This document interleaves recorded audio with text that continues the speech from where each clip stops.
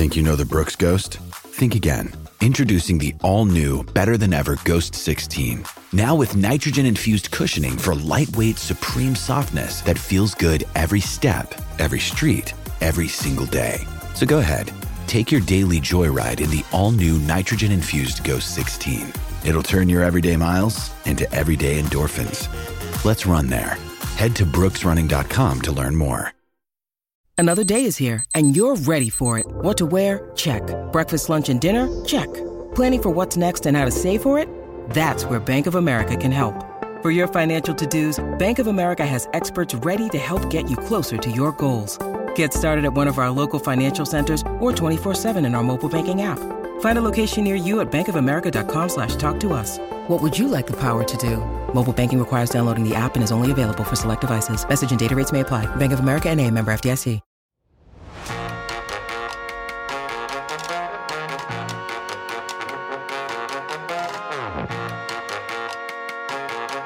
Hello and welcome into the PHNX Cardinals podcast, your premier Arizona Cardinal podcast in our wrap-up show here live in Indianapolis at the site of the 2024 NFL Combine. Johnny Venerable, Bo Brock, the playmaker, Britton Golden. Today's program, which does feature one Arizona Cardinal head coach Jonathan Gannon, is brought to you by our friends Bo at OG's Flavoring Fridays. We love Flavoring Fridays. Absolutely. We want to get back to our great state of Arizona, get ourselves back some OG's that you can find in your local dispensary. It flavors up your Friday just like the topics on the show, the guests on this show. As you said, JG, Trevor Sikkema, the most dialed-in draft analyst out there for Pro Football Focus. And, Britton, I thought we were going to be sitting here as well. I thought it was going to be even more loaded than the nachos Johnny got last night. But it's not, because one Marvin Harrison Jr. no-call, no-showed to the Combine during his press availability. Yeah, very disappointing. I mean, you knew he wasn't doing any workouts and any other stuff today, but, you know, you kind of looking forward to getting to speak to him, hear what he has to say, pick his brain a little bit during his presser today, and we got a no-show. It was unfortunate. We got here extra early. We did. Like big boys. And we're in the front of the line to chat with Marvin. And Jaden Daniels, former local product Sun Devil, had just wrapped up. And they were switching out the name cards there. And you could feel the air kind of get sucked out of our group, and certainly my soul crushed, when they exchanged Jaden Daniels' name tag for Drake May. And I'm like, well, Drake May's not Marvin Harrison Jr. What gives? And an NFL representative, communications guy, you know, with all due respect for him, just came up and said, I don't know what's going on. Marvin's not here. He's not talking. And so we waited a little bit, and we've gotten word, like, he's not going to talk today. Like, typically they reschedule. A couple guys this week had conflicts. Chris Carter seems like he's the point man, which is kind of unfortunate with Marvin right now. He just tweeted out, Marvin's met with 9 teams. We know, Bo, that he's met with the Cardinals and went really well. He's met with 9 teams, his medicals are done. He's probably just going to peace out. Yeah, I mean, that's the thing, Britton. It's like we see this, we're disappointed. Might be signs that the Arizona Cardinals could get themselves, you know, in position and hold that position strong because of Marvin Harrison content with where he is in this draft class. And, you know, I've seen it, and you, great people, we had a exclusive diehard chat, you know, kind of discussion earlier, and some people were kind of disappointed and said red flags. And I disagree. I think that this is more of, he is such a unique prospect, and this isn't something that you're going to see every year. I don't think this is going to be a slippery slope. This is just kind of pertains to Marvin Harrison, and it's not necessarily a big, giant red flag. It's not like the girl you went on a Tinder date with has just revealed she has 17 cats. Yeah, no. I mean, I don't think, like you said, I don't think it's a slippery slope where this would be a trend going forward. Like you said, Marvin Harrison is a very unique talent in the draft this year. He's arguably one of the best receivers to come out of college football in a very long time. He's kind of has that platform to kind of do what he wants, you know, and as disappointing as it is for not being able to talk to him and not getting to see him work out, we kind of knew ahead of time he wasn't going to work out anyway, but just missing out on that aspect. I mean, he's holding all the cards right now, and you want to think that in the position he's in, the Cards are in a great spot to pick him up. Yeah, we may not hear or see from him really until he's made available and picked by some team, whether it's the Cardinals or otherwise. He's not going to Ohio State's Pro Day. We don't think he's going to get him an interview, right? His dad's here, Marvin Harrison Sr., and it feels like he's his rep right now. And so he's a kind of quiet guy, and that's okay. Yeah. There's nothing to negotiate, right? Yep. As far as the way that they've constructed these these, especially at the top of the draft deals. I mean, there's no offset or anything. It's just like that's the deal. That's what you're slotted in. That's how much you're going to get. So really, why do you want to pay an agent, at least at this stage in your career? Like that's why you're seeing with Caleb Williams. That's why you're seeing with Marvin Harrison Jr. And as far as what does he have to gain? He really just has only something to lose. And then you saw the guys that benefited from this, and I don't think it's necessarily a direct benefit from Marvin not being here, but everybody's saying today, Rome Odunze, the Washington wide receiver, A, is knocking out interviews that he's having with teams, and 2, just put on a show over there where they're hosting media availability. But that's what you want. That's what you want to see, especially as another top prospect that was going to be overshadowed by a guy like Marvin Harrison being here. Right now, Rome, all the other guys that are in Neighbors, I don't know if he's working out. He's not working out, is he? No, he's not. No. But the guys that are at the top of the board will be the top wide receivers pick. They have an opportunity now. They're the face of the combine right now. Yeah. They're the ones under the microscope, and they're watching them. So having a great workout right now with all 32 teams obviously in attendance, I mean, that's all it does is boost your stock right there. Talk to Brian Thomas Jr., Xavier Leggett, Troy Franklin. Like all these guys are going to be able to put their stamp on, not the first wide receiver, obviously, but are they first-round picks? And who knows, if push comes to shove, and God forbid the Cardinals do pass on Marvin Harrison Jr., suddenly they may enter the equation. I want to call out maybe my favorite super chat we've ever gotten. This is from Adam H. 999. Yo, I just had a baby, and I'm watching from the hospital. Okay. Shout out from my wife and PHNX coverage this whole time. Congratulations, Adam. Congratulations. I hope everybody is happy, healthy, doing well. We appreciate the support, and so thrilled for you, my guy. Absolutely. Hey, save the super chat money. We appreciate it. We greatly appreciate it, but save it for that baby. Is it true that you named it PHNX? That's unbelievable. I thought it was Britain. I think I swear I heard Britain? Britain Sure. in there. I mean, Maybe JG. JG. I thought you were going to say JV. I mean, That'd be rough. I mean, you are. It's your show. It is his show. Okay, we don't need to do that. Adam H, that's fantastic, man. Hopefully, with a lot of sleepless nights ahead, and it's well worth it.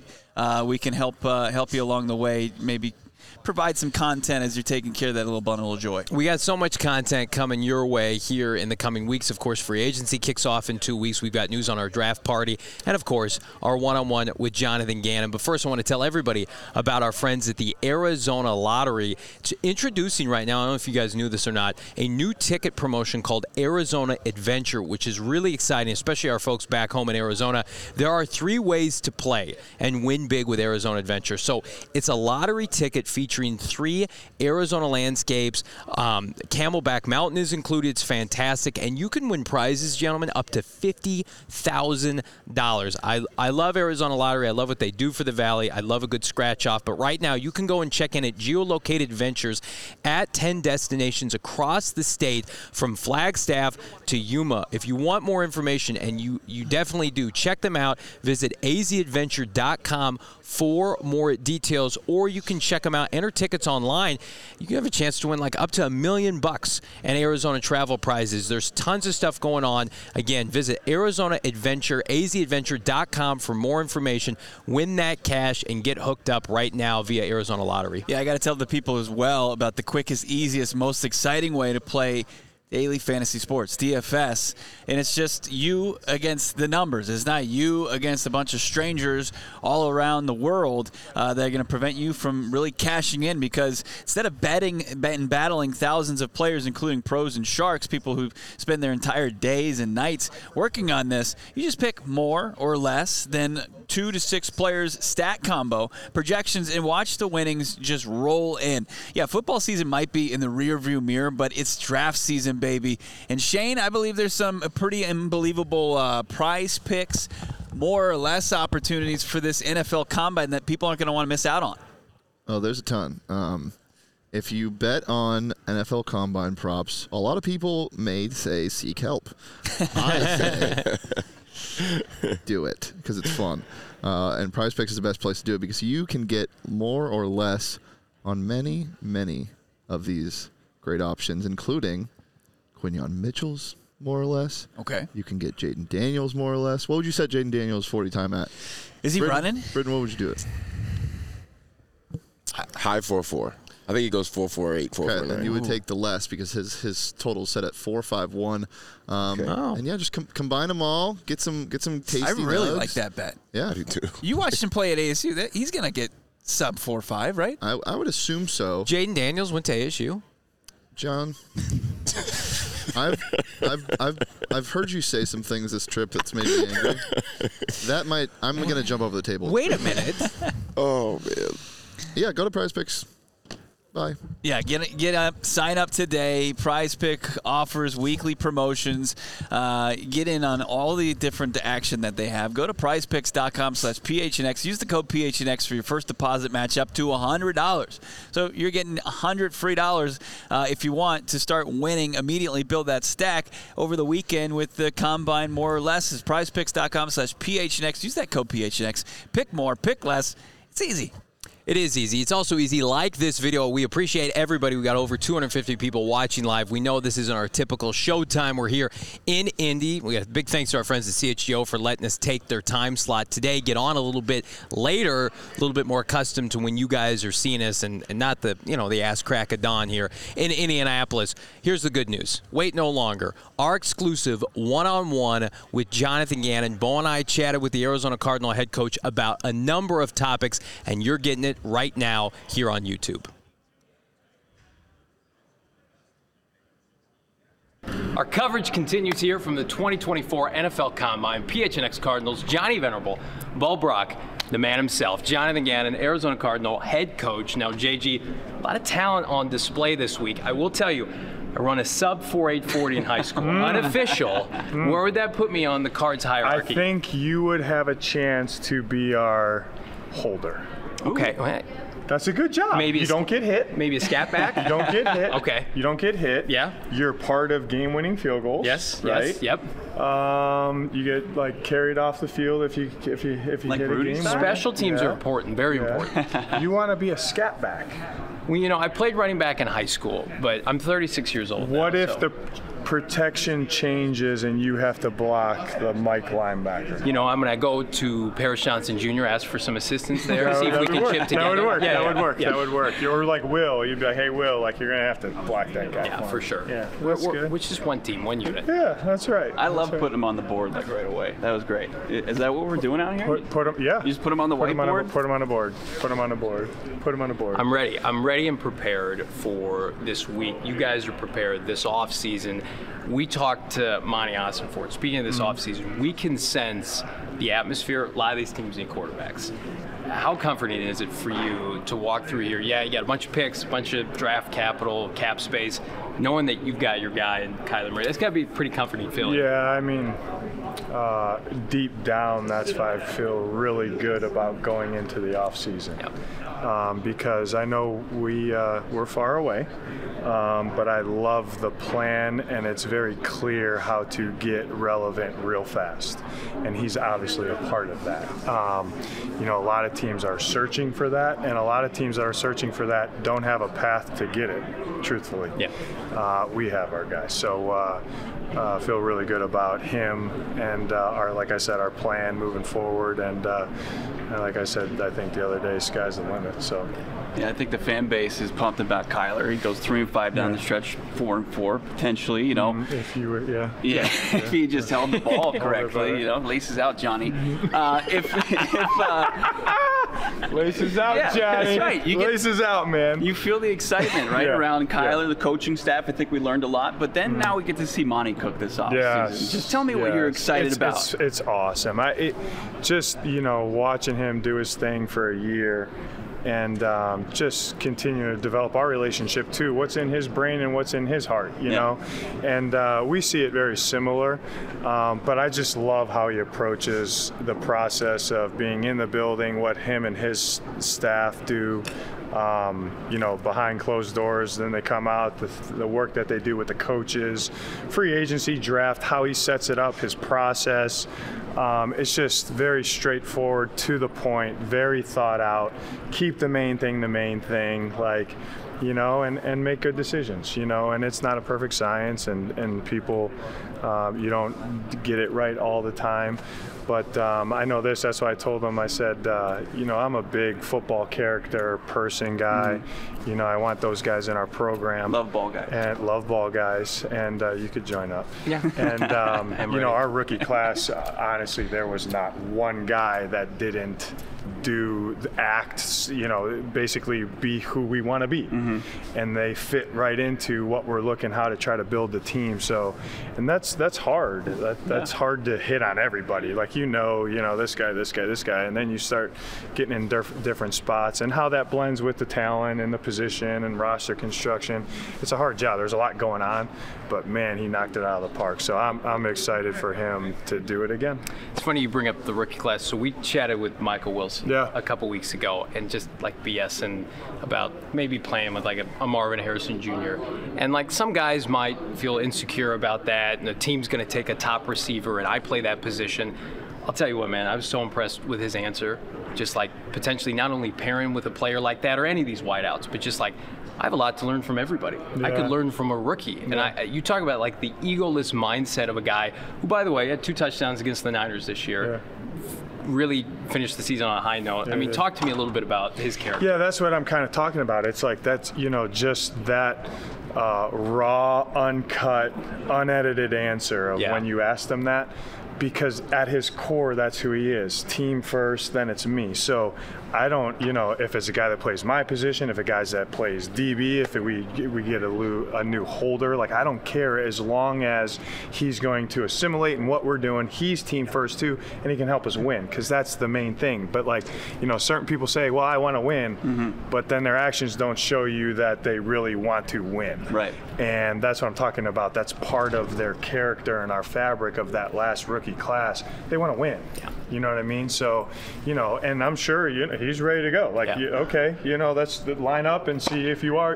He's competitive now. You know what I mean? So, and he's going to be a huge part of what we do with offensively moving forward. You guys know that. Yeah. But I didn't know that answer came. It doesn't surprise me at all because I know the guy. Yeah. You know what I mean? So that's it's pretty cool.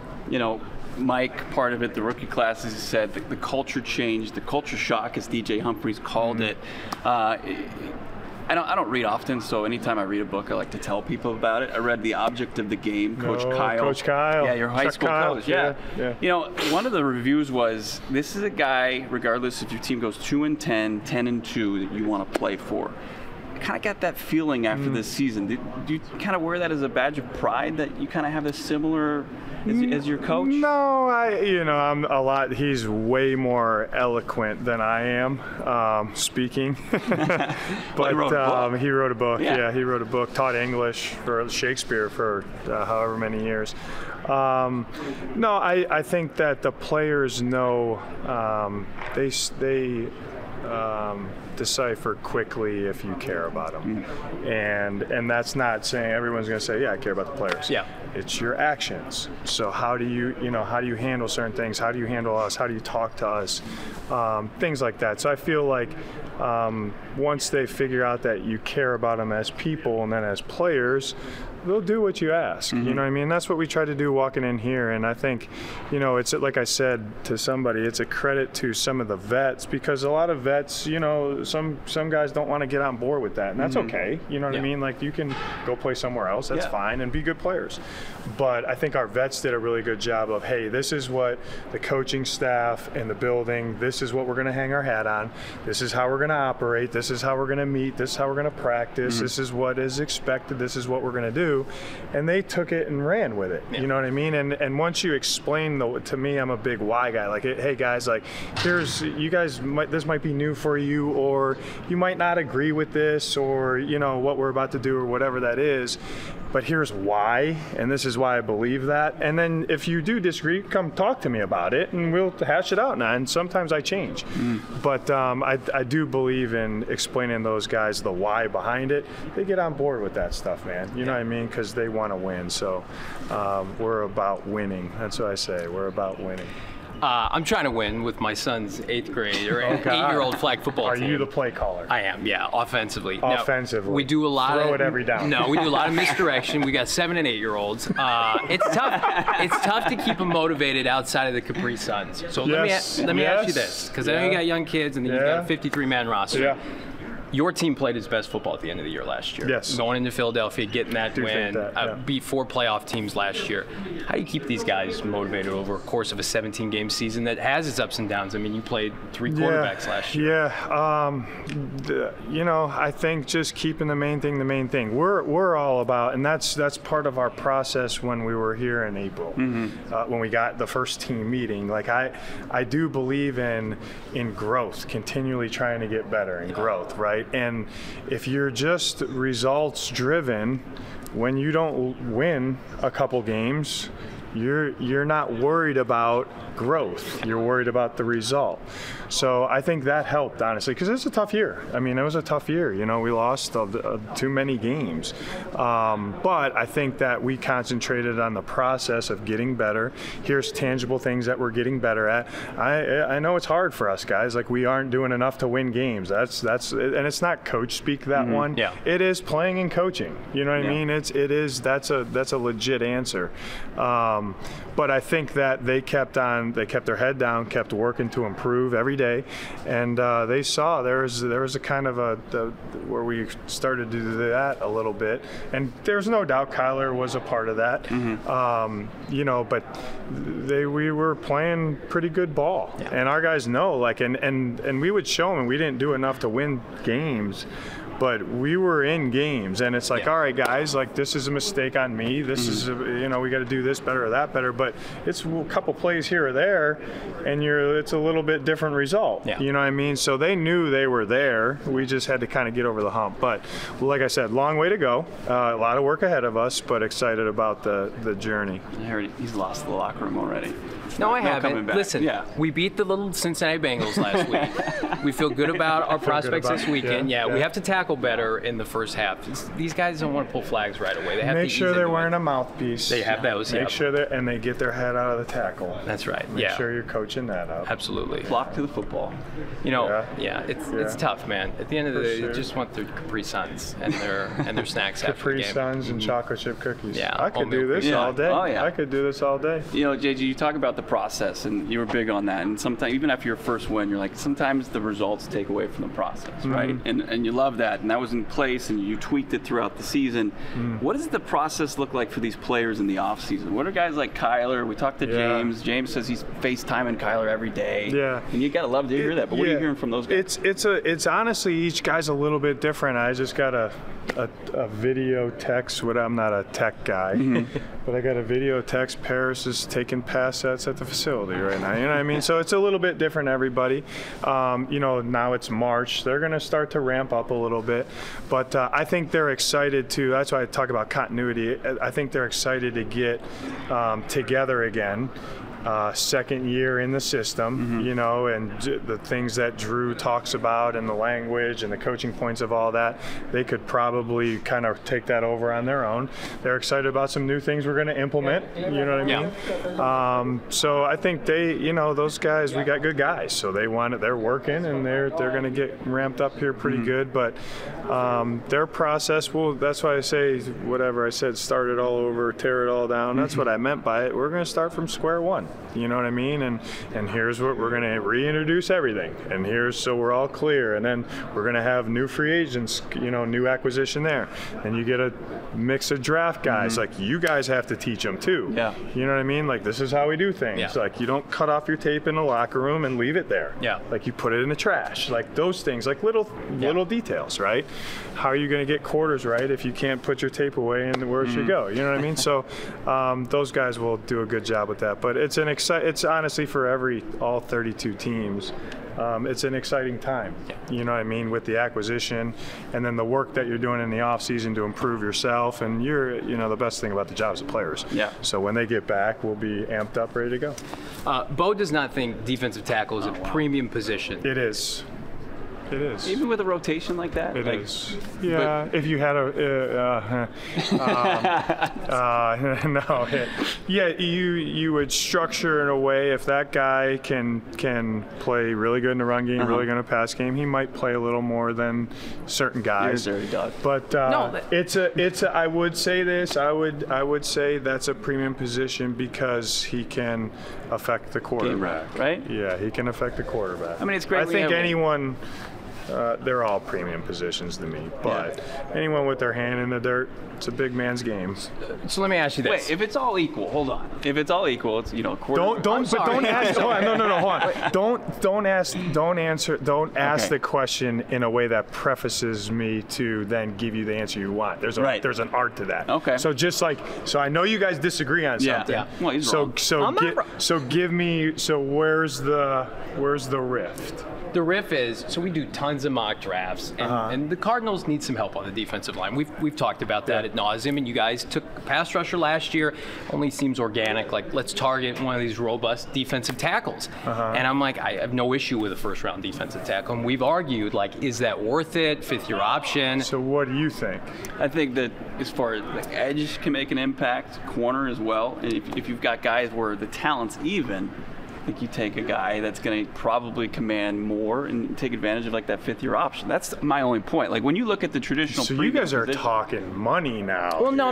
That's a whole nother conversation. This was going to be my follow-up because Nick rotates like 5 guys on the defensive line. So your philosophy specifically with your defense and Nick's defense, would you rather have that stalwart, of course everybody wants an Aaron Donald kind of player, or would you rather have 5 to 6 guys that are rock solid and you can bank on, I'm going to get somebody every year in the draft, whether it's the first round or the 7th round. I mean, Dante Stills played really good ball for you. You have rotational guys like that. Is it a priority to say, I have to have a franchise DT? Okay, so I'm going to take the easy way out and say you want both. Yeah. You want that guy that does that, and then you want 5, 6 guys that can do that. Honestly, like, a premier defensive tackle, he would still rotate. Like, I ain't playing that guy 65 plays. You know what I mean? Like, a premier edge guy, he's not going to play 65 plays. Like, I do like to rotate them. Not to say that he wouldn't play a little more than other guys, but you can never go wrong with good football players, and it's on us to make it work and figure it out. But I would side with Johnny. I do think a D-lineman is a premium position. You know ball. You know ball. You do. You guys know ball. It's okay to be wrong sometimes. You know, like jet sweep to the right. We do a lot of dives too. Dives.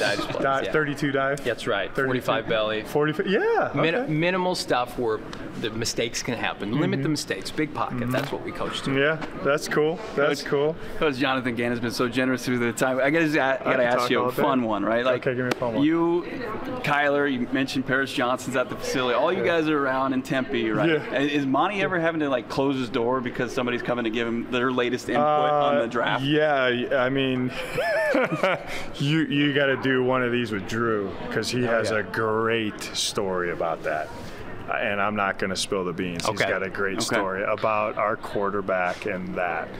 Because no, I'm not going to go on. It's just you got to catch Drew. Gotcha. They want to know what we're doing. Right. They want to know what we're doing. Like, hey, and they also have opinions on, hey, this is. Hey, what do you think about this guy? I don't know. I didn't like that guy. Why don't you like? Like, you know what I mean? He went like, he had, however many catches for 2,000 yards and 20-some touchdowns. You don't like the guy? Like, what's going on, bro? So no, it's. I love the conversation, the back and forth. They care, man. But some guys are a little more aggressive than others. But with that, I'll say about the quarterback, he's a ball junkie. So like he's watching corners right now. I'm like, what are you watching corners for? Like, I got it. You know what I mean? So there's been a ton of draft prospects that he has publicly or privately said that he's liked, and they've all hit. By the way, CeeDee Lamb and Creed Humphreys, Tristan Wirfs, he's pretty solid. Wirfs. He liked Paris last year too. Yes, he did. He did. Pretty good track record. No, it's cool. Free agency, though, right around the corner. Yeah. You mentioned it. Like, how do you go about that? Because it's a courting process, right? And everybody comes out and says, well, it's all about the money. But it's not sometimes. It's usually about relationships. I mean, you brought Kazir White here. Yeah. He entrusted you with his development in Philadelphia. Like, for you, how intimate of a recruiting process can that be? I think it helps. I think it helps. It's not the tipping point. I think the tipping point is first and foremost money. I would say that, and as it should be for those guys, because you might be only able to get a chance to do it once in your career. But I also think another tipping point is opportunity and what they hear. Players talk to players, man. So they'll ask certain players, "Hey, what's it like?" You know what I mean? Like, and so hopefully that's in our favor. But it's going to come down to, you never know. You got a plan going into free agency. Hey, here's kind of a couple guys here, couple guys here, couple guys here. You truly don't know what the market is until the market sets itself. Guys are getting tagged. Yeah, I know. There was a guy that came off the board. I was like, man, I did a lot of work on him. Re-signed. You know what I mean? Yeah. So, and then I know the number went up, so that's probably going to impact how things go. But we'll, just like we did last year, with the two guys that come off the top of my mind that weren't here because we re-signed some of our own, but Froholt and Kaiser, you know what I mean? And those were two guys that, I know Kaiser got nicked, but Froholt started every game. Kaiser would have started every game. So looking to add good people first and good players second. So that's what we're going to do this year. Both those guys beloved in the locker room. Oh, my God. You helped my guy Johnny redeem himself here today by siding with him. He left about 80% of his steak on his plate. Not true. After he true. chopped it up like he was 80%. That's not true. Are you on a diet? I have been doing some intermittent fasting, and that's impacted my fasting to consume a bunch of steak. Here's what I will say. Are you going to have more mental clarity? I do, absolutely. Especially right now as I look at you. I'm going to tell you right now, that steak had a 4th-round grade, and it was overdrafted. I took it in the second round. Don't kill the steakhouse here. No, it was excellent. 4th-round grade. It was excellent. That doesn't sound It was a 14-ouncer. And I finished at least two-thirds. At least two-thirds of that. And then these guys are blowing me grief. They're, you got to finish the steak. I'm like, I'm sorry, you paying for my steak? I paid for my steak. I can decide how much I want to consume. That's true. Did you take it to go? No, I did not. I mean, we're in our Airbnb. I don't know if you could keeping that breakfast. Yeah, maybe. I have an issue with eating late. We talked about this off air, and then trying to be active the next day. Yeah, it's hard. We're so out of our routine. It's hard. Yeah, this is somebody would ask me, hey, because I like to work out at a place called NIFS, National Institute of Fitness and Sport, and somebody was asking me, hey, what's your setup, this and that. I'm like, guys, you don't come to the combine to make gains. Right. You're just trying to get moving a little bit, you know what I mean? Yeah. But gonna hit diffs and go for my personal best. There's a good. I can't run, but I know a lot of people like to run down the river, the canal there. It's beautiful. I lived there for 3 years. Yeah. So it's a good city. I think in your prime coming through. And on the safety blitz, you probably blow up a scat back like this. Why even go there? He's a Division I athlete. He went to Louisville. Yeah. I have a journalism degree. Come on. But I probably couldn't cover him, so he got me there. He got me there. This has been the best interview of all time. Jonathan Gannon, so generous with his time here. The NFL Combine. We had a blast, and hopefully good vibes going into this offseason. No you guys crush it, man. Yeah, thank you. Appreciate the time, guys. And there it is, our exclusive one-on-one with head coach of the Arizona Cardinals, Jonathan Gannon. That was unbelievable. Britton, you got your first kind of real glimpse of JG out here at the NFL Combine. You saw him hold court with the press, and then 20-plus minutes with Johnny throwing me under the bus, half of it. But what are your true takeaways about the Cardinals head coach? No, I was, like I said earlier, I was very impressed with how he, spoke at the podium, but being around him and getting to see him in kind of the one-on-one talk with you guys was just, it's awesome to see. You get to see the side of him that you're really not going to get to see during football season. He's laid back. He's very open with it and talking ball, and he enjoyed it. It seemed like an interview that he liked to do. You can't help but love the guy. I mean, his attitude, the way he carries himself, and the way he speaks, he's a great guy. I think it's the complete polar opposite of how he was portrayed when he got hired by the Arizona Cardinals. I mean, what they were putting on full display was what was people would perceive as goofy and disingenuous, where it's all authentic. This is a guy that shows up each and every day with the enthusiasm that he's living and fulfilling his dream, and he's trying to set up and kind of reset the foundation of the Arizona Cardinals organization. Yeah, and you talk to people around the league, and they can't speak more highly of him. Like, that's all we heard last offseason, how much everybody loves this guy, and we wanted to get to know him.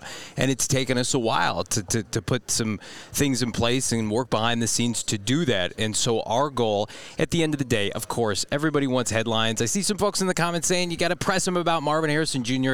Listen, he's just the head coach at the end of the day. Yeah. And you would love to have Marvin Harrison Jr. on the team, and Joe Alt, and Chop Robinson, right? But at the end of the day, our goal, our job is just to make him feel comfortable, to have a conversation, and hopefully that, authenticity came through, and I think it did. Yeah, it absolutely did. No doubt about it. We'll continue to debrief the JG interview, and also we've got an interview coming up with, of course, draft analyst expert Trevor Sikkema. But while we're out here in Indy, I got to tell you about something I'm craving. Can't wait to get back to, and that's some burros, Johnny. Can't wait to get some of Arizona's most beloved Mexican food. It actually is the most beloved Mexican food in Arizona. And right now, you had that exclusive interview with JG. We've got an exclusive offer for PHNX listeners for 20% off their orders for the entire month of March. That means the calendar turned to March 1st today, after the leap year, the extra day of February, which felt too long because I wanted to get to this 20% off their orders the entire month of March. Some burros, of course, family-owned and operated. So here's how you're going to be able to cash in 20% off your order up to $100 when you use the code PHNX at checkout for a whole month. Available in restaurant. I love to go dine in at some burros there on 7th Street in Camelback. Love it. Get the 2-taco dinner with the beans and the rice. Of course, I'm getting the marg. I'm racking up the charges there so I can save 20%. Truly make it worth it. Drive-through when you order online. Not available third-party delivery, so you can't use it on any of those apps, but you can go someburros.com. That code PHNX. Save 20% on that delicious Mexican cuisine at Some Burros. It's been great to be here in Indianapolis at the NFL Combine, but as we alluded to in the video with JG, I think we're all out of our routine, and my routine consists of consistent trips to Circle K, frankly. I mean, I'm part of the inner circle. You should be too. You can save money every time you go. Now, if you're a new member of the inner circle, guess what? 25 cents per gallon on your first 5 fill-ups. Like, gas is super cheap right now, especially at Circle K anyway. Then you're going to get an additional 25 cents knocked off that, and then permanently you're going to get 3 cents per gallon every single time. You're always saving. Plus, you're going to get every 6 free selection on things like pizza, coffee, ice-cold fountain drinks, and more. They have a robust selection of original snacks and goodies right at Circle K that you can pop in and devour if you so choose. I can't wait to get back with my inner circle cronies. I know you're part of the inner circle. That's right. Michael Wilson, who we attested to in the video, he's part of the inner circle. You should be too. Download the Circle K app today. Terms and conditions apply at participating locations. Visit CircleK.com for more details, or visit CircleK.com/store-locator to find a Circle K nearest to you. Unbelievable stuff. Unbelievable stuff. So, big takeaways from the interview. Anything stand out to you guys as far as? Yeah, I think this is somebody that wants to caution everybody's, not excitement, but emphasizing we have a long way to go. But I think he meant that in the grand scope of this offseason. I don't think he meant that we have a long way to go as a franchise. I think they are very confident, privately and publicly, of the gains, so to speak, they're going to be able to make on this roster. They have almost $70 million of cap space at their disposal after a couple maneuvers, and then double-digit draft picks on what I believe, what everybody here believes, is one of the best drafts of the last decade. So we're in a position right now, Jonathan Gannon believes, to make wholesale changes to this roster. But it's not a perfect science. I love the piece. I love the bite about good people first, good players second. Because, frankly, and we've harped on this show time and time again, how many times have the Cardinals, during the Steve Keim era, at times during the Rod Graves era, it was like, great player. Does he love football? I don't know. Probably not. I mean, Britton, you saw those guys, unfortunately, firsthand. Yeah, I mean, and there's guys in this locker room, right? That you get to the business side, you've been in this league for long enough, you start to lose the love for the game. But like I said, it comes down to you get paid big money to play this children's game. Mm-hmm. Yeah. Right? So at the end of the day, if you can play the game and you can get paid for it, it's more as a job for some of these guys once you lose that love. But, I mean, biggest takeaway from JG's interview with you guys was just, you alluded to it, just his genuine, the way he came in through, the way he talked about it, how much he loves the game of football, and how he approaches every day, like you said, like it's his dream. Obviously, I'm sure it was his dream to be a head coach in the NFL. It is just, you can't say enough about how he talks about it, how he thinks, how everything about him just like beams when he gets to talk about football, and he gets to talk about his guys too, and I think that's great to have in a head coach. It's a guy that you want to play for, that you want to grind for and succeed for. Well, I think you could see why the buy-in happened immediately or close to immediately. Yeah. I mean, and you saw it happen kind of from the guys who were there for OTAs to the rookie mini camp guys to finishing up, mandatory mini camp to when, the full team gets there at training camp. Yeah. And guys like Budda Baker, who'd been away from the team and dealing with his, off the field stuff as far as, reported trade requests. Yeah. And then as soon as JG really got him in the building, he bought in, right? Everything changed. DJ Humphries bought in, and they saw this huge shift, and that there's this guy that's putting a plan in place for them to be successful. And we talk about JG's enthusiasm. It bleeds down to the players, and now they're enthusiastic about coming to work, getting better day to day, and then hopefully that parlays in, because they're not naive to this. Nobody is when you're in the NFL. It's going to come down to the results. I know he doesn't try to push up the results, but it's all about the process, and everything will figure itself out. But it will turn into success. Well, and you saw at the end of the year when they played their best football, and he alluded to that, beating Pittsburgh, beating Philadelphia, outplaying Seattle, frankly, in the finale. And if it wasn't for two Prater missed field goals, they win that game. They go 500 since K1's return. Like, how many times have we seen this franchise under prior regimes just completely fall by the wayside in the later months of the season when buttoned-up franchises have their act together, have a philosophy and a process that leads itself to winning December and January. The Cardinals, frankly, have never been that team unless you're talking about Bruce Arians, Carson Palmer, Britt in your era, and then a flash-in-the-pan era with Kurt Warner and Larry Fitzgerald. Like, that's it. They're trying to build a sustainable winner, and that takes time. That takes wholesale changes. But what it also does is when you implement the right pieces and the right players in place, you don't have these embarrassing November, December losing streaks a la Cliff Kingsbury. You're not overly reliant on just talent. Like he was real in that interview. He said, hey, free agents are going to go where the money goes.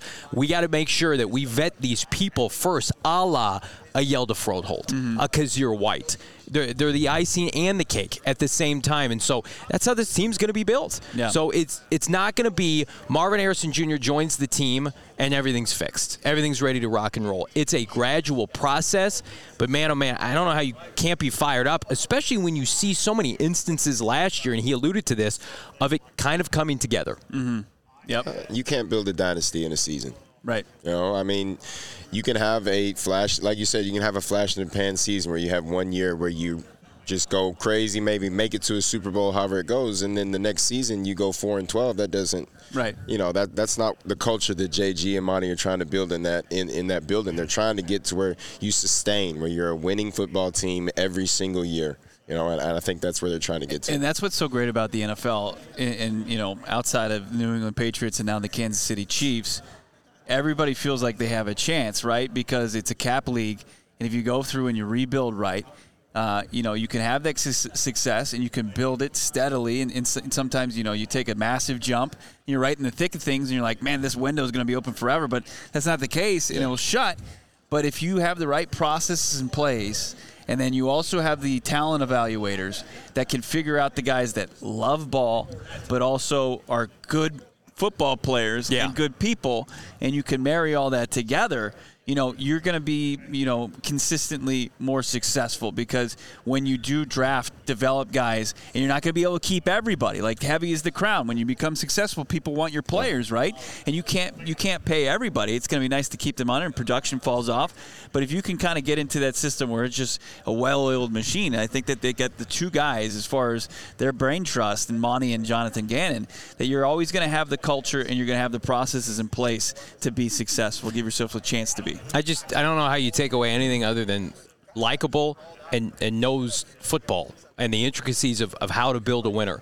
And it may not be perfect, and who knows, it may not work out in the end. But listening to prior head coaches of this organization and then watching Jonathan Gannon articulate what he and Ossenford and everybody else are planning to do. I mean, it's philosophical speak. It's not coaches speak. He's not speaking in generalities. As he mentioned, there's the why to it, and coaches speak to that to their players. So fired up about that. Fired up about Trevor Sikkema also joining the program. We talked, Bo, a number of different options, including what's the deal with Marvin Harrison Jr. skipping his media availability. Check that out. And as we conclude our coverage here from the 2024 NFL Combine, we are joined by the multi-talented Trevor Sikkema, Pro Football Focus NFL Draft Insider, and a little bit shell-shocked earlier today. No Marvin Harrison Jr. really all week. He opted not to do any on-field work, of course, no interviews publicly with the media. He has met with the Cardinals and supposedly he's going to do his physical. But what do you make of this process, or I guess lack thereof, from MHJ? Do you feel like he feels like he's in a position to just say, I'm going to let my tape speak for itself? Yeah, we've never really seen this before where someone just completely opted out of everything, right? I mean, you go to Caleb Williams as well. Caleb Williams says, no, I'm not doing the medical. And you can't make a guy do a medical test, but I don't feel like this has ever been done before. And he was at his podium and he said, well, I'll do medical exams for all of the teams that I'll visit with my top 30 visits.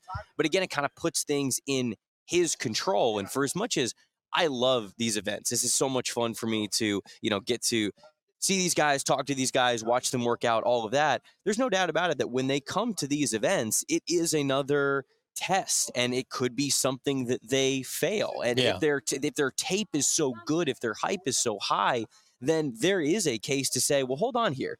This is an element of this process that I might not be able to control as much as I want to. Mm-hmm. So it's kind of like the LeBron slam dunk contest conversation where you go, well, LeBron should do the slam dunk contest because he's great, but people already think that he's one of the greatest dunkers of all time. So why would he go prove that if the only place that he has to go is down? So Marvin Harrison might be kind of in that same line where he says, I'm already wide receiver one. Why would I go and potentially, for whatever reason, put any doubt into that? And I think that he's just taking that to a next level by saying, well, no, I'm not going to do anything, actually. Yeah. So is it kind of a testament, especially in the top five, it feels like with this draft, where it could just go chalk, right? Where, it's any combination of the three quarterbacks, Marvin, and maybe, I don't know, we'll sprinkle in a Joel, but is it just kind of out of the ordinary deep in the top five, or is this just something that we're going to see going forward where we're going to see several guys opt out of the major kind of workouts here? I really don't know how much this is going to become a trend because, I was having this conversation the other day with somebody and they kind of linked it to opting out of bowl games, right? Yeah. I mean, Christian McCaffrey was kind of that first one where he opts out of the bowl game and people go, all right, I guess it makes sense for McCaffrey, but I can't imagine it catching fire. Well, now it has. Now, anybody who is a notable NFL draft name at all whatsoever is not playing in a bowl game. So I wonder if that is where we are going. For the Combine, I do think it's a little bit different, but some parts of the conversation are the same. So you would have to be a very, very highly touted player to convince yourself that I don't have to do anything in Indianapolis. And look, even for Marvin Harrison Jr., I've heard this week that there are teams who have Malik Neighbors as wide receiver one in this class. So even for him saying, I'm the wide receiver one, I'm not going to do anything to hurt that, that's not even true for, I think, every team. So it is interesting that he is going all the way to say, now, granted, I don't really mind. I know you guys do because it would be great content for you to give to Marvin Harrison. That's why we came here. That's why we booked our flights and stayed. And so I hate that for y'all. And obviously, selfishly, I'd love to get to talk to him even for 10 minutes at a public podium. I would selfishly love to see what he ran because if he's going to be a wide receiver one at the NFL level for the next 10 years, I'd love to have that data and say, look at the athlete that you kind of have to be to this position. So selfishly, I'd love to see all of it. But I get it from his perspective. Sure. You don't think this at all impacts his draft stock in terms of teams maybe being turned off by it? Now, he is meeting with teams privately. Yeah. We have it sourced. His meeting with the Cardinals very well. Super impressed with them. They've done their homework over the course of the season, and that's what it's about. I guess just public perception is a different thing. And at the end of the day, it's like, okay, say what you want about Caleb Williams. He's up there giving responses and giving genuine thought and answers. And I think my only pushback is on-field workouts, absolutely. Doesn't want to do his pro day, absolutely. but just to come and chat with people, I don't know. I think that's rubbing people the wrong way. I think that certainly the public loves that part of it. Right. Obviously, the media loves that part of it. Like I said, selfishly, I would love to hear from him. I would love to just, hear how he answers questions. It's such a major part of the scouting report that this is the only real peer into who they are as human beings Right, that absolutely. we get in our kind of media evaluation. And he's basically saying, to hell with it, right? I mean, I'm going to talk to the teams, and that's really all that matters. And I don't know if there's going to be a negative ripple effect. Yeah, there's a lot of different opinions of guys in the NFL and decision makers and how they kind of come to conclusions. And so I wouldn't say that there is no backlash. And but I do wonder just how big it is. I wonder how much teams really care that he's just not meeting with the media. if this was Caleb Williams, it would be a much bigger story. I think so because of the quarterback. Because you have to be a face of the franchise, right? Like if Caleb was coming here, he's like, I'm not going to do medicals. I'm not going to talk in front of the media. I'm not working out. That is a little different. Now, not throwing here, like not testing, like you guys said, it kind of is what it is. A lot of these guys will wait for pro day anyways. But when you are a face of the franchise type of position and player that you're going to take number 1 overall, he's going to have to do this a lot. He was even at the podium and he said, you guys don't normally hear from me a lot. Like I don't like this. Like I don't like to come out and do a lot of talking. But no matter where he gets drafted, he will have to do that. So I agree with you completely. It's different for quarterback. It's very. The only thing that I have to say is I'm very interested to see how this plays out with Marvin Harrison Jr. With him not being a quarterback, having the option to do this kind of, no, I'm not going to speak to the media. And I wonder what we're going to hear in the next couple of days out of here. Like, are teams really turned off by it? Do they not really care? That's what we'll see over the next. And at the end of the day, it might not matter. Your colleague over at PFF, Brad Spielberger, gave us a great conspiracy theory where he believes, maybe he's got a handshake agreement, or maybe not even that far, but knows he's going a certain place, and kind of a la the NBA prospects do. They don't work out for him. They don't talk to the teams ahead of them.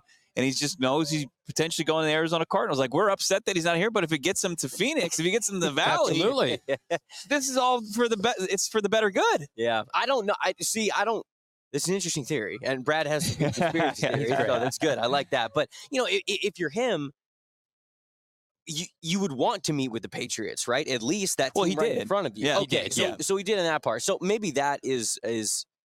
Maybe that's something that could be a reality as well, where, like you said, you have these handshakes behind the scenes where it's like, because even Caleb Williams, when he was up there at his podium session, when he was talking about not doing the medicals for all 32 teams, he was basically saying the Deion Sanders thing, where he's like, oh, you're picking way too low to draft me. Like, I don't have to do medicals for you. Right. Like he doesn't. And Vegas would understand. Like, say it's the Raiders. The Raiders are probably like, yeah, we're not within strike. Yeah, and I don't know, like any team that's picking, back into the first round or something, there's like, why would I put myself through your doctors and your medical exams? You're not going to draft me. So maybe this is a little bit more of a trend where players are having a little bit more power during this process. Yeah, selfishly, I hope that's not the case. But, of course, the players do what's best for them. And I do think Marvin is an anomaly because of the talent that he is. But I also remember, like, once upon a time, Julio Jones coming to the combine and doing everything, right? Yeah. I mean, his freakish once upon a time testing performance. I would love to. That's such a back in my day thing. It is. In my day, these players did everything. They worked out. They walked. They played in the bowl game. That's right.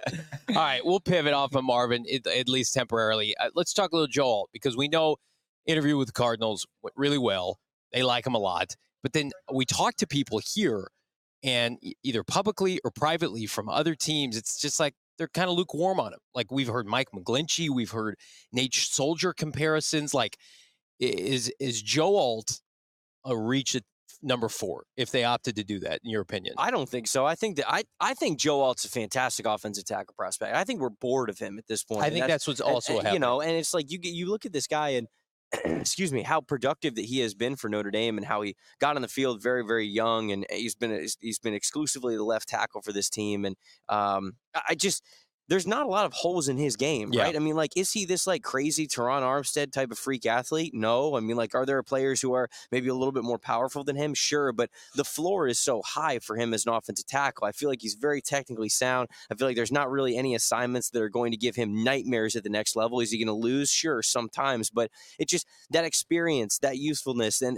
the high floor of what he could bring to an offensive tackle spot. I mean, especially for a spot like Arizona, like you guys are kind of referencing, you get Paris Johnson Jr. on one side and Joe Alt on the other. I mean, that is absolutely one of the best young offensive tackle combos in the league, and something that you're hoping that you can plan on for 5 years. Right. You know, and anything above 5 years, I think in the NFL is kind of just an if you're lucky thing, because this league changes all the time. But you set yourself up for dominance in the trenches like that, and I'm always a fan of those kinds of moves. So at 4, you know, maybe I kind of look at it at number 4, and it's less about 4 specifically and more of like, do you consider this guy within this range? Because what Austin Fort showed last year is, I think they would have taken Paris at 3. Agreed, right? 100%. And they move all the way back to 12, which is well outside of where I think Paris's range would have been. Yep. And then they weren't afraid to do what they needed to do to go back and get him within his range. So for me, like, the conversation isn't, I know you kind of have to talk about number 4, because it's like, if push came to shove, would you take him at 4? But if you're comfortable with him in that next tier of prospects outside of maybe the elite, like, okay, Marvin is option 1. Right. What's plan B? Right. You know, is it a handful of these players? And I think Joe Alt will be in that category. So I think they'd be happy with him there. But I also think it's an opportunity where, again, he has a chance to wheel and deal a little bit to maybe get up and down and still come away. It doesn't galvanize a fan base like Marv would. Like, it's a meat and potatoes thing. To be able to set and forget, though, your tackle position, as you said, for a half decade, right? That's pretty unbelievable, right? Yeah. But, you know, in Alt, maybe, like, at this point of the draft season, it's prospect fatigue, like, kind of as you went over. I think it is. But then you start to see, like, it thaws out once they start working out. And last night we saw some pretty impressive defensive players get out there. Yes. From Dallas Turner to Byron Murphy II, Fiske, who showed up on, I think, a lot of people's radar. Like, who impressed you the most? Yeah, I mean, I definitely think that Dallas Turner, it starts with him. I mean, this guy was a 90th percentile athlete in basically all the drills that you would want him to be: the 40-yard dash, the 10-yard split, the broad jump, the vertical jump. But then on top of that, he shows up a little smaller in height. He was just under 6'3", which I think around 20th percentile for edge rushers. However, massive wingspan.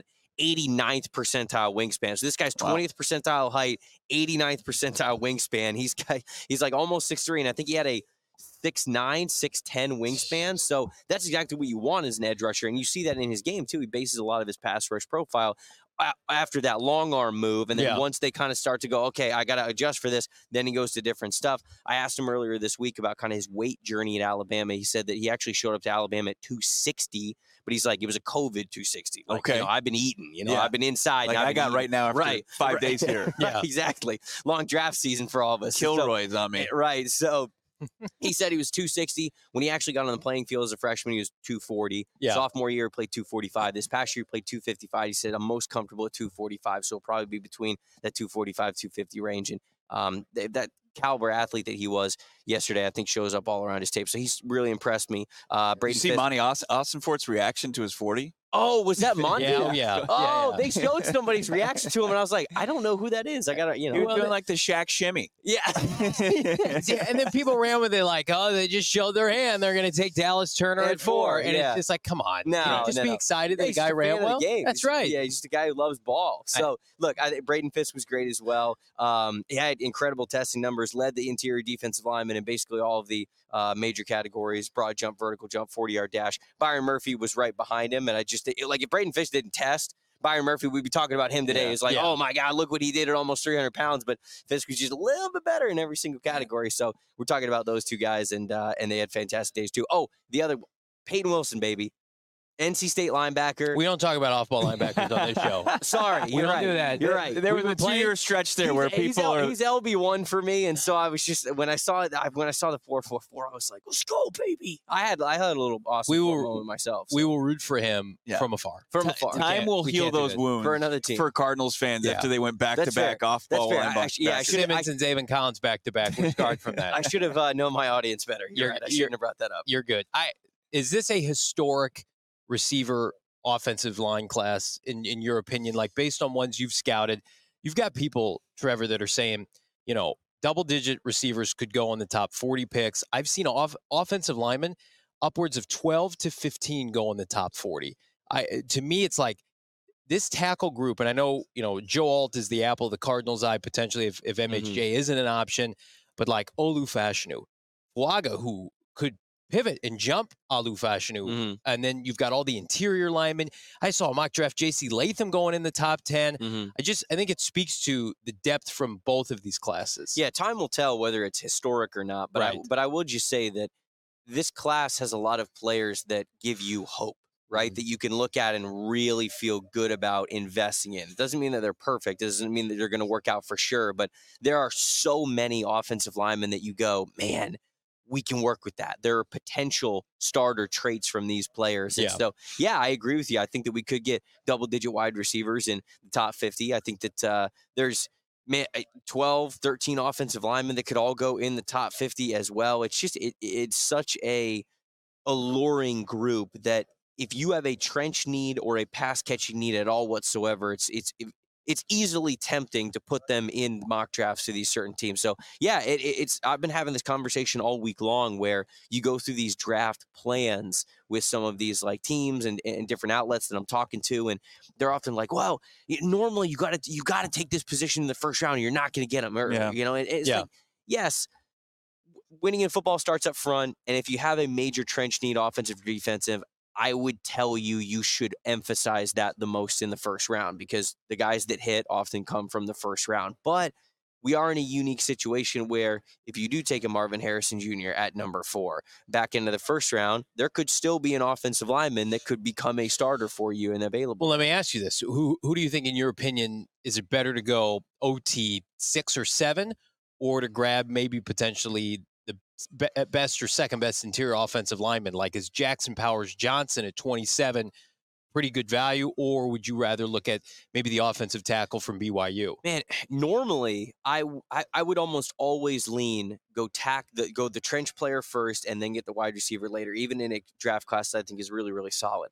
But in this case, I think I would go Marvin Harrison Jr. at 4, and then I'd opt for whatever. And it doesn't necessarily have to be at 27 either, because they've got some extra firepower. Yeah, so they're 35 too. Right. If they've got a couple of offensive linemen that are kind of moving down the board around 20, 21, 22, all of a sudden you start picking up the phone and you're like, hey, we got some extra ammo. Let's go get this guy. Yeah. So that's why I think that I would rather go get, because Malik Neighbors, Rome Odunze, Marvin Harrison Jr., they're not getting out of the top 10. No. So I like the wide receivers after that, but it's not that same type of big impact. I like Brian Thomas Jr., I like Troy Franklin, I like A.D. Mitchell, I like Ladd McConkey, and those are good football players, but you got a chance to, especially with the luxury of taking Paris Johnson Jr. last year, you give yourself a chance to have some flexibility, right, left tackle kind of a feel. If you want to move him back to the left tackle, I feel like there's a lot of right tackles, Amarius Mims, J.C. Latham, Tyler Guyton, guys like that who have already played right tackle who might be easy plug-and-play guys that you could get somewhere in the 20s, and it might only take a little bit of extra draft capital to move up to go get one of those guys. When Kyler Murray returned, the team goes 3-5. They're a top 10 offense while he's under center in the shotgun. It feels like if they do go playmaker early or any combination and they get the tackle and a playmaker, that offense is set, right? But now you got to start to work on that defense. And when you look at this defense, and you talked about a couple of the guys that worked out already, but how do you see this cornerback group playing out? Like, who's your CB1 and who could be somebody like we talked to Cooper DeJean yesterday, Quinyon Mitchell, very impressive. How do you see that?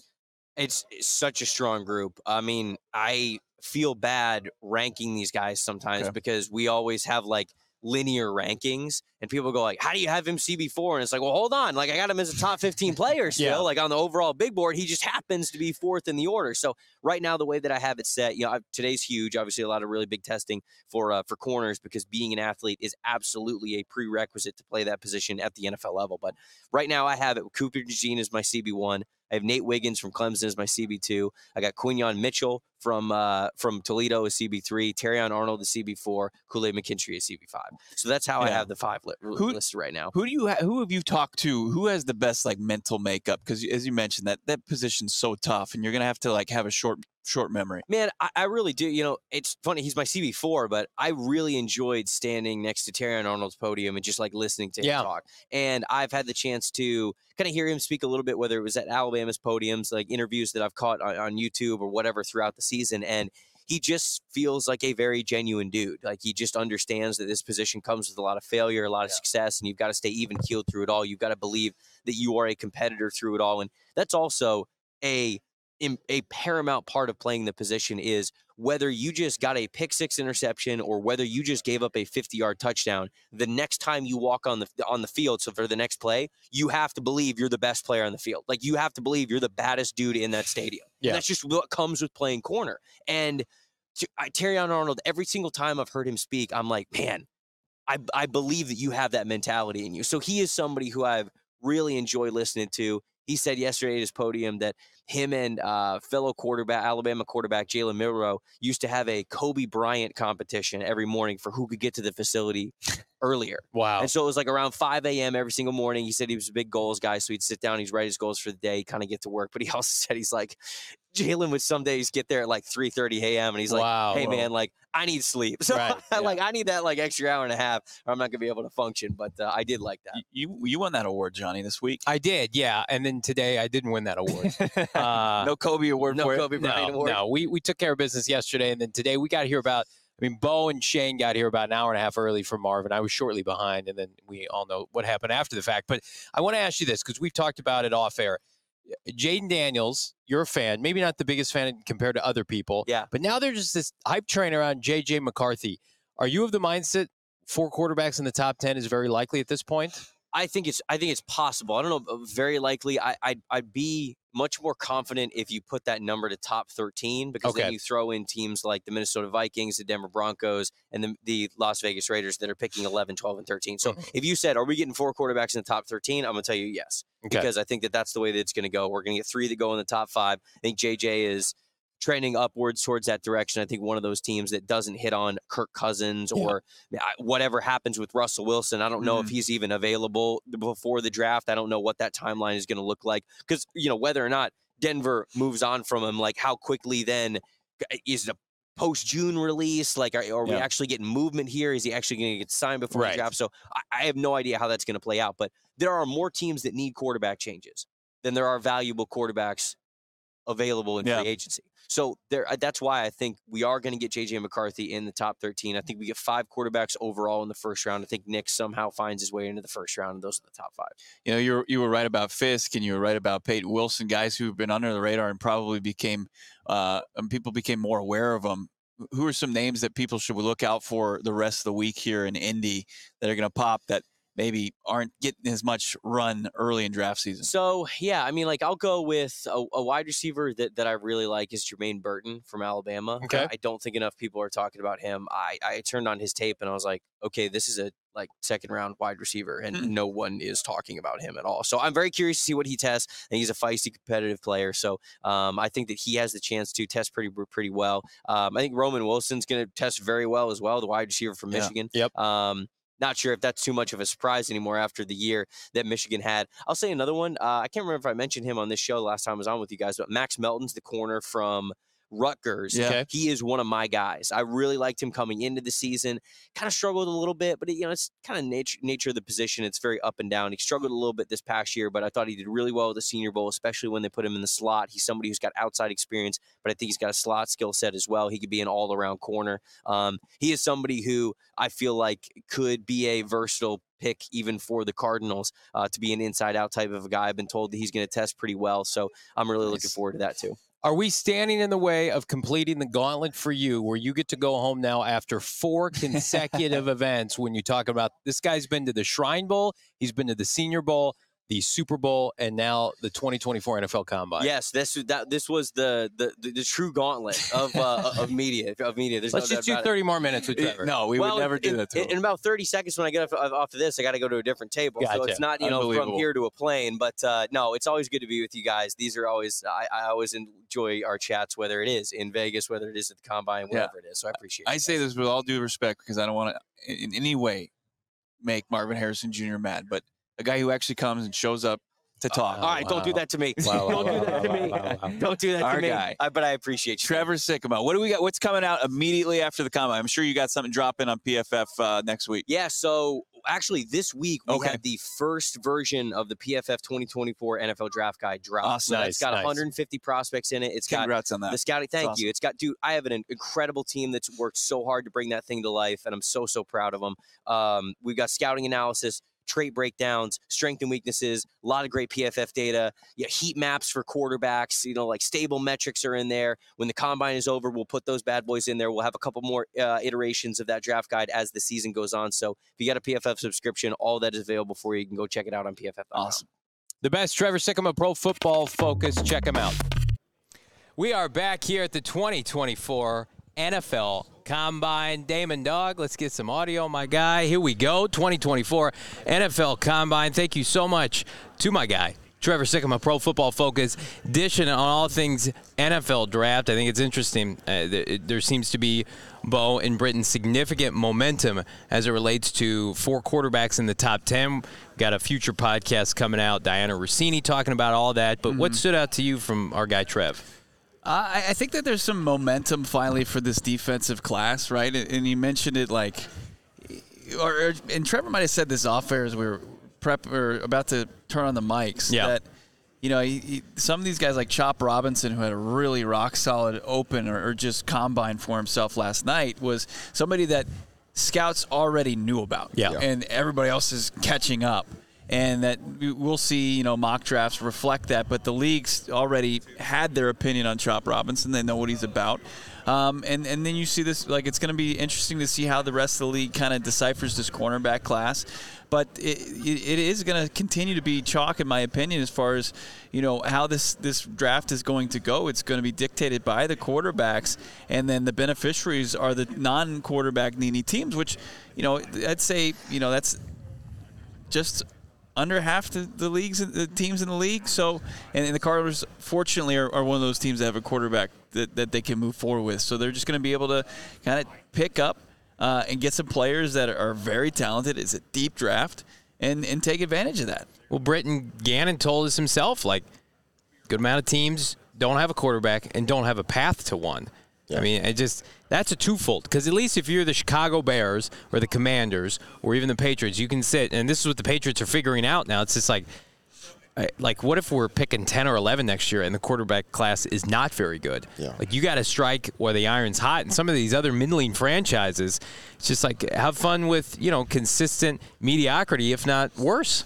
No, and agreed. And, Gannon alluded to it in the interview when he's talking about, how comfortable it is now knowing that you have your franchise quarterback. You don't have to go into the season, the off season, wondering what's going to happen, who are we going to get, who are we going to start. He's solid in that. And there's a lot of teams, like you said, that do not have that luxury right now, so they're pressing. And, outside of the top 3 picks, they know that they're probably going quarterback.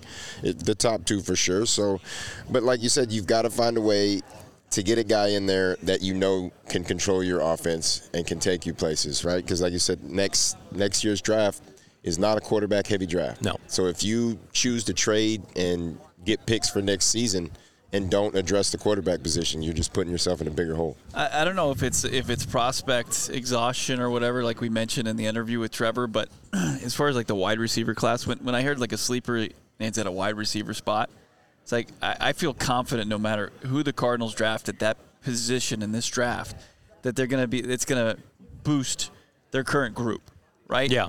I really, really like that class. Same thing goes for the tackles. So what I really want to learn from here on out is about how they can rebuild this defense. I really do. I just think that that's going to be the most important part of this, Britton. I think that that's where they really can make some headway as far as this rebuild continues. Like you said, there's a deep receiver class. There's a deep tackle class. Really, no matter who you pick at number 4, receiver-wise or offensive line-wise, essentially is going to be somebody that's going to be a game changer. So, using these third-round picks and, on the fourth-round picks and whatever picks you have, I think that's where you have to go in and try to find the developmental defensive guys that you can, 1, get a couple guys that can come in and play right away. 2, there's another couple that you can develop throughout the season that can jump in on the rotation, especially D-line-wise, and also in free agency. Try to find ways to bolster that defense and get back on the level. Got to bolster the defense, got to bolster the show with some Super Chats. Damon Dog, if you would be so kind, let's crank out these Super Chats here from a robust show. We have our first one is from MBMD 150 Canadian. Oh, nice. And I think it was just a super Some loonies sticker. and toonies in there? Yeah. Yeah, man. Loonies for sure. Love that. Thank you so much, my guy. Our guy Joel with a $4.99 super chat. Did you guys hear Diana Rossini's comments on the Athletic Football podcast about QBs going 1 through 4? Yeah, for sure. I mean, it's going to be something we discuss. At the end of the day, what's the package the Cardinals could get? It would have to be worth it more so to move off of MHJ. And then to couple that, if you're not moving back far enough, you got to secure yourself Joe Alt in the process. Like we feel pretty good about their, desire to secure Marvin. And if that's not the case, go get a Joe Alt. So you can't go too far down, but there's still a lot to be deciphered here in the next 2 months, Damon. Shane, I think he's from Ireland here because he calls us lads, and we got $5 in euros, or €5, I guess I should say. But nice. Thanks for all the content, lads. Top work. As for MHJ, I couldn't care less if he doesn't talk on the field in September. Up the Shanes. Shane's he's one of our newest diehards. Yeah, thank one you, of the Shane. many diehards that joined us this week with our coverage at the Combine, but it doesn't stop there. Glad to have Shane, obviously, in the chat and in the diehard chat going forward. Love that. Then we have one from Brian, $5, and he said that you guys had a great interview. No, thanks so much, Brian. Brian, friend of the program. I appreciate that. Such a sweetheart, that Brian. We got Diego. Was that all of it? Yeah. Sure. We're not going to share his whole thing? Do you want me to actually read it? You keep it PG here. He paid $5 for that. Okay. Well, JG said, Johnny, you can be a holder of these nuts. I can't wait to slip Bo's tires, knowing exactly why he did that. This is going to be $5. Hey, come on, $5 well spent. Nice little subtle jab. I better get all 5 of those dollars. Diego Perez, Yeah. $2. Did Johnny get a bathroom selfie with JG? No, he has a private bathroom. We've discovered. So no public restroom for Jonathan Gannon. No, that's not true at all. Yeah, how'd you discover it? Yeah. I'm just. We did They're do best some friends now. We did do some following this combine, but not in the restroom. Okay. It's a safe restroom here. Pick and spread, super chat $1.99. Did y'all see Mike Florio take another shot at AZ? We did see Clown that, take, dude. Absolute clown take. This guy double, tripling, quadrupling down on his hatred for this organization and basically saying that Marvin Harrison Jr. should force his way out potentially of being drafted by the Arizona Cardinals because of the F- that Michael Bidwell received in the team report cards. Now, obviously, it's brutal and it presses the owner, but you also have to take in consideration that Michael Bidwell has been receptive to this team making proper upgrades. And they went from 31st to 27th, and they have to continue to chop away at that. To put the Cardinals in a category to where one of the top prospects in the league should just say thanks but no thanks. I mean, that's dangerous on Florio's behalf to kind of try to create that narrative. It's absolutely disgusting. It is. It's hard. I don't know. Has he done that against anybody else? Like, there's been more brutal franchise. Did he go against Washington when it was under Dan Snyder this hard? I have no idea. I mean, if you're going to go after somebody, that would have been the one to go after at the time. But like you said, the grade and the F, they're working on it.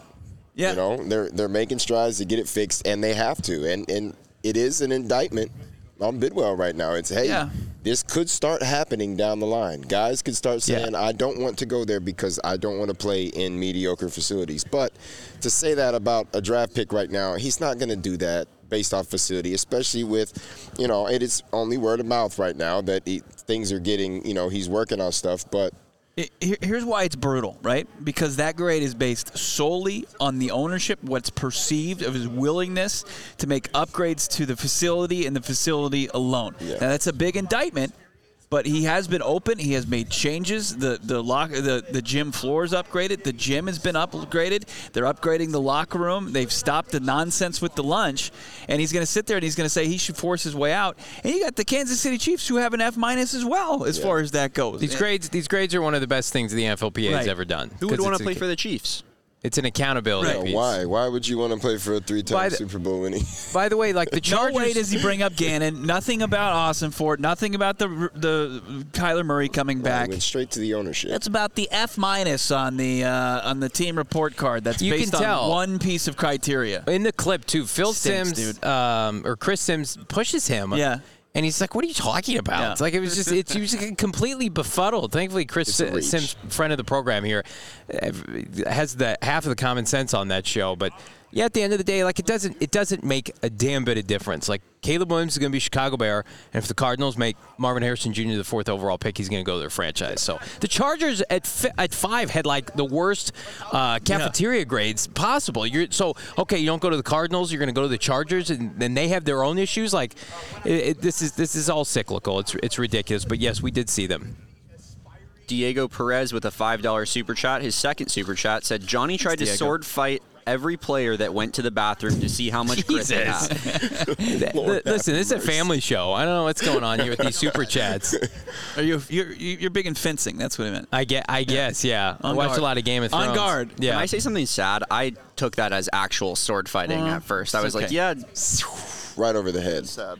Maybe you didn't have to say that. You're adorable, Damon. Yeah, I'm just an This is innocent PG guy. for a reason. We This have a PG producer. Wholesome Damon. Yeah. Loonies and toonies. Last super chat we got here from Googsy, $6.99 Canadian, and he says, there's rumors of QBs going 1 through 4. No chance Cards trade out of the chance to get MHJ right, and also we have another super chat. I would no chance. We're gonna start doing a deep dive here on like Joe Alt because they like Joe Alt a lot. We know that. We've sourced it. Joe Alt had a really good visit with them. So did Marvin. But I think the Humphreys situation threw a grenade into this, maybe even more so than we anticipated. I don't think you should make this pick based on that, though. And I also think they're going to be good options at 27 and 35. I would still say that they're going to take Marvin at 4 when the dust settles. But I think at this point, did I expect this uncertainty? Assuming the Patriots don't take him, at this point, I did not expect the uncertainty. I think you can appreciate that that there's a prospect that's pushing for it, right? I think that's more of a good problem to have, Britton. I mean, it's that there's somebody at a premium position at the tackle spot that they're like, hey, we just can't turn the tape off. Like, we can't turn the tape off. We like what we've seen. They continue to do their due diligence. As we said, the calendar just switched to March. Still got a long way to go, just under 2 months to go. And they're going to have their top 30 visits, and they're going to know everything they need to know at this point into April 25th when they make the selection, who their guy's going to be. And by then you should trust what their decision is. Yeah. Let's get to this next super chat if we could, Damon Dog. Another one here from Pick and Spreads, $1.99. Lil Birdie told me AZ likes Latu, my personal edge 1. Johnny? I think, listen, Latu, I have some issues with. First of all, he's got some injury concerns. He was medically retired after his time in Washington. Was it neck? Was this Johnny doesn't like that he wants to be a firefighter. I have spine. Like how much he's talking about being a firefighter at his press conference, and it's like tongue in cheek, but let's just talk about football. I want to talk about football. I don't want to talk about your other career. Football guy. I don't want to talk about your other. If I'm going to use a first-round pick on you, I don't go up there and it's just like football's my life. Yeah, I could be wrong, but didn't he get asked what he would do if he wasn't a football player, and so he just if he does, I feel bad about that. But that's a bad question. People ran with him being a fireman, and there's a player named Danny Boyle that was a fireman, also played for the Eagles, and he was a huge bust as a guard. He was also like in his mid-20s. He was way too old. If Latu's there at 27 and they love him, hell yeah, you take him. I don't think there's any. But he's in this gray area with Byron Murphy. These are great prospects that would look great on the Cardinals, but the 4 and 27 are not close together. So, and then now we got last one here from Deuce, $5. I have a feeling there may be a MHJ character issue. I'm wondering how the fan base will handle it. I'd go Joe Alt / any D lineman if we don't get MHJ. Go Bojo Britt. I don't think there's a.